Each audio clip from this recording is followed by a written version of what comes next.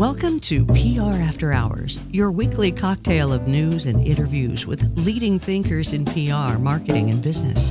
So pull up a chair in our virtual lounge. Your host, Alex Greenwood, will be right back after this.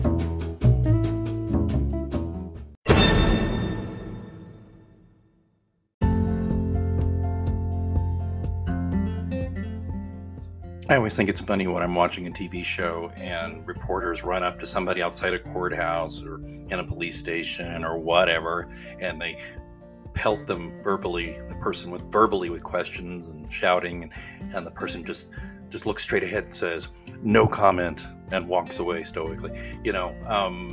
There's probably a lot of people who do that. In fact, I actually heard, I believe, the president's brother say no comment to a question regarding some topical news going on right now. But point being, it's very rarely done, or if it is done, it's a mistake. And I'll tell you why. There's a great article, by the way, in PR News, and it's called How to Say No Comment Without Actually Saying It. The reason why I say, and most PR pros say, don't say no comment, is because it makes it look like you have something to hide. It's unfortunate part of our system, I guess it's good and bad, that we have the Fifth Amendment. We don't have to speak to something that may tend to incriminate us, correct? Well, of course, we don't also have to comment on anything just because a reporter asks you about it. But what happens when you take the Fifth? A lot of people think, oh, he's got something to hide. And then, of course, when you say no comment to a reporter, people think, he's definitely got something to hide. And you may not have anything to hide. You may legitimately have nothing to say at this time. The point is, though, when there's a void of information, people tend to fill it with suspicion. Okay, so looking at this article, there's some great examples here, and I'll put a link in the show notes, of exceptions to the rule of saying no comment, and then some ways to kind of get around no comment without getting yourself in trouble, okay?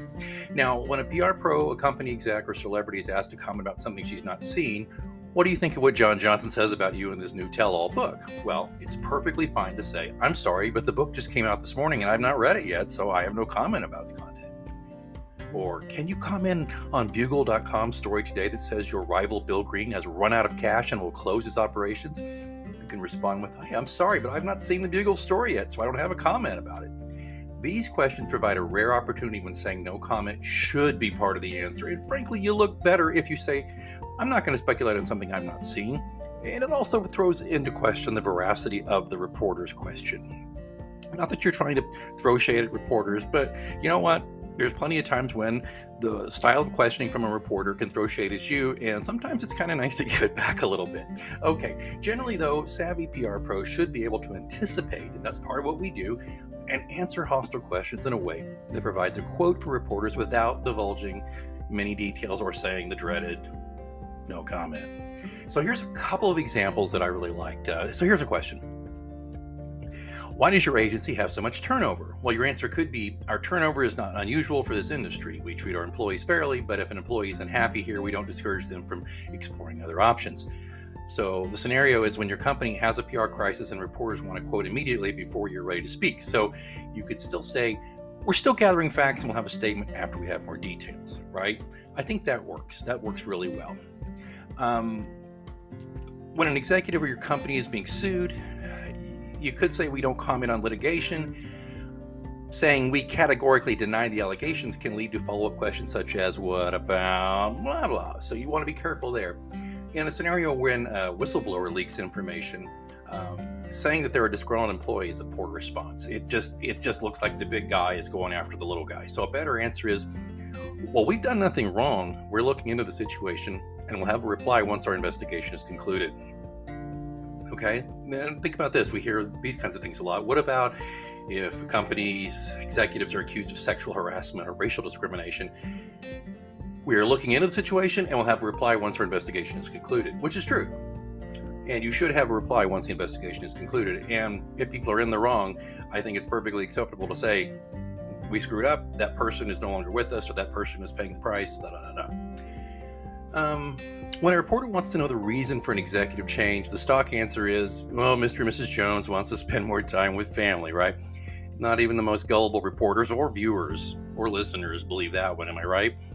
A better reply is, after considerable deliberation, Mr. Jones concluded that the goals he wanted to pursue when he joined the company have been accomplished. As a result, Mr. Jones has decided that now is the proper time to seek new challenges. Now, reporters may not believe that response either, but it provides a quotable answer, which is what most reporters need to write their story, right? A little caveat on that, though, according to the article. If the individual is leaving because of wrongdoing, it's just best to say so. As legal and privacy issues are likely involved, be sure to have the corporate attorney clear the statement ahead of time. A couple other just brief tips here. Well-known facts and avoiding sarcasm. Answering a question in a way that goes against well-known facts may result in sarcastic media coverage. For example, calling a legitimate question that you don't want to answer a hoax or fake news is worse than saying no comment. It just results in journalists turning to other sources for information. Instead, try saying, "We think your question is based on rumors that our competitors are spreading, and will not dignify it with an answer. And this is my final remark on the subject." Now, that response will not stop journalists from pursuing a story elsewhere, but it informs media of your ground rules. Moreover, you've not used the dreaded no comment. Now, another example, a New York Times writer recently asked a Facebook official to comment on reports that the platform might block political ads. The official declined to comment, the Times reported. This is a nice way of saying that the official replied no comment, but a better response is, "I'll check on that and I'll get back to you." I've used that one many a time, and I was sincere about it. Then always do. In addition, there's a good response to use when you're blindsided. "I'll get back to you" provides time to craft a reply. In fact, I often say, "When's your next deadline? When's your deadline? I will get back to you as soon as I can." In closing, the article says this, and I totally agree. It's important for you to be known as media friendly and avoid the reputation as a gatekeeper. When management tells you it doesn't want to comment on an issue, tell the journalist, "I checked with management, and at this time there's no info to be released." While sometimes that's reported as a no comment, reporters usually understand that you tried to get an answer. Your relationship with them should stay intact that way. And again, that's talking to other PR professionals, especially if you're in a corporate structure. All of this information came from this article from Arthur Solomon. He was a senior VP, senior counselor at Burson Marsteller. He is on the Seoul Peace Prize nominating committee these days. Again, I'll put a link in the show notes to the source article, but of course, a lot of these comments were not in the article, they were mine. And I will just tell you that if you think I didn't do a good job on this episode of the podcast and you want me to explain myself, all I can say is no comment. Hi, I'm Michelle Stinson-Ross, a longtime listener, occasional guest, and definite friend of this podcast. I am also the co-founder of Mindful Appy.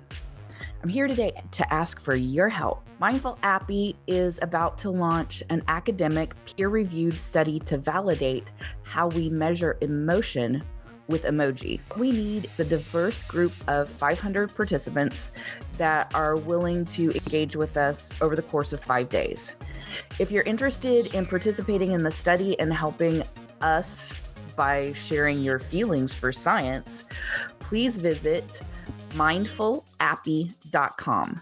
That's mindfulappy.com.